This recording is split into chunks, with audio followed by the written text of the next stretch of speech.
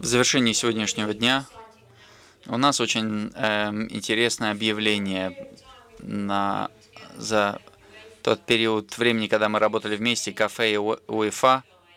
Мы создали новые руководство по практике по предоставлению доступного стадиона, как нового, так и существующего. Но давайте не будем забывать про тех людей, которые взаимодействуют с нашим стадионом вне игровые дни. То есть это может быть наши гости или, может быть, даже сотрудники. Давайте не будем забывать, что мы хотим, чтобы инвалиды у нас были на каждом уровне нашей игры, сверху до низу.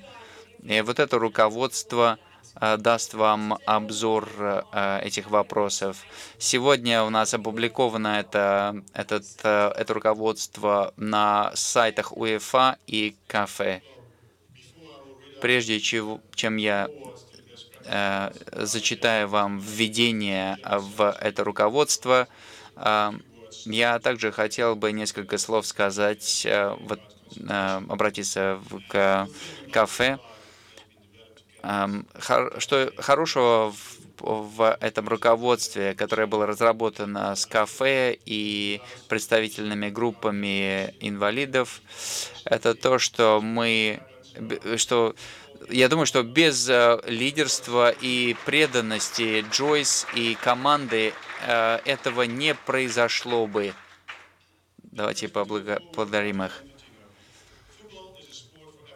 Итак, футбол это спорт для всех, вне зависимости от происхождения, цвета кожи или религиозных убеждений.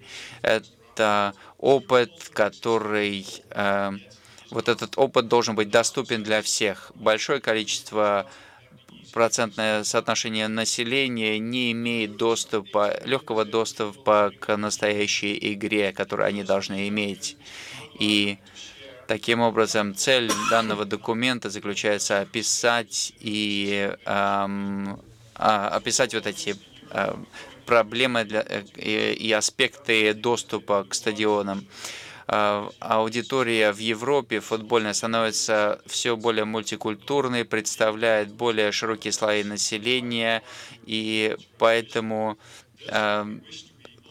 для того, чтобы быть всеобъемлющей культурой в Европе, мы должны убедиться в том, что наши стадионы также включают все слои населения. Таким образом, данное руководство направлено на то, чтобы предоставить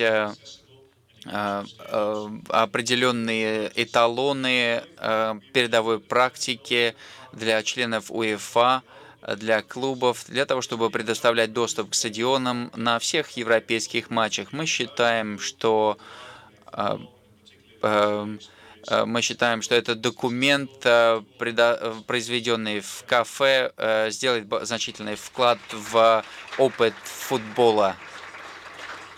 С наилучшими пожеланиями. Хотел вам сказать, что сейчас можно скачать это как файл PDF. Мы не смогли распечатать его сегодня, но данный документ будет доступен на всех языках, которые используются в Европе. Это очень произойдет быстро. Подождите некоторое время. Вы копии получите очень скоро. Для того, чтобы завершить наш день, некоторые из вас забронировали визит по стадиону. Майкл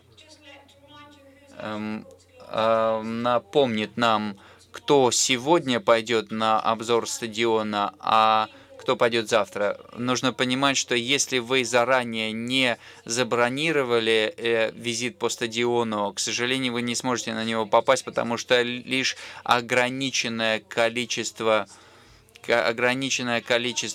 людей можно пройти в группе только. Если вы действительно хотите пойти, то утром нужно будет поговорить с представителями стадиона. И пару минут я хотел бы передать слово Майклу.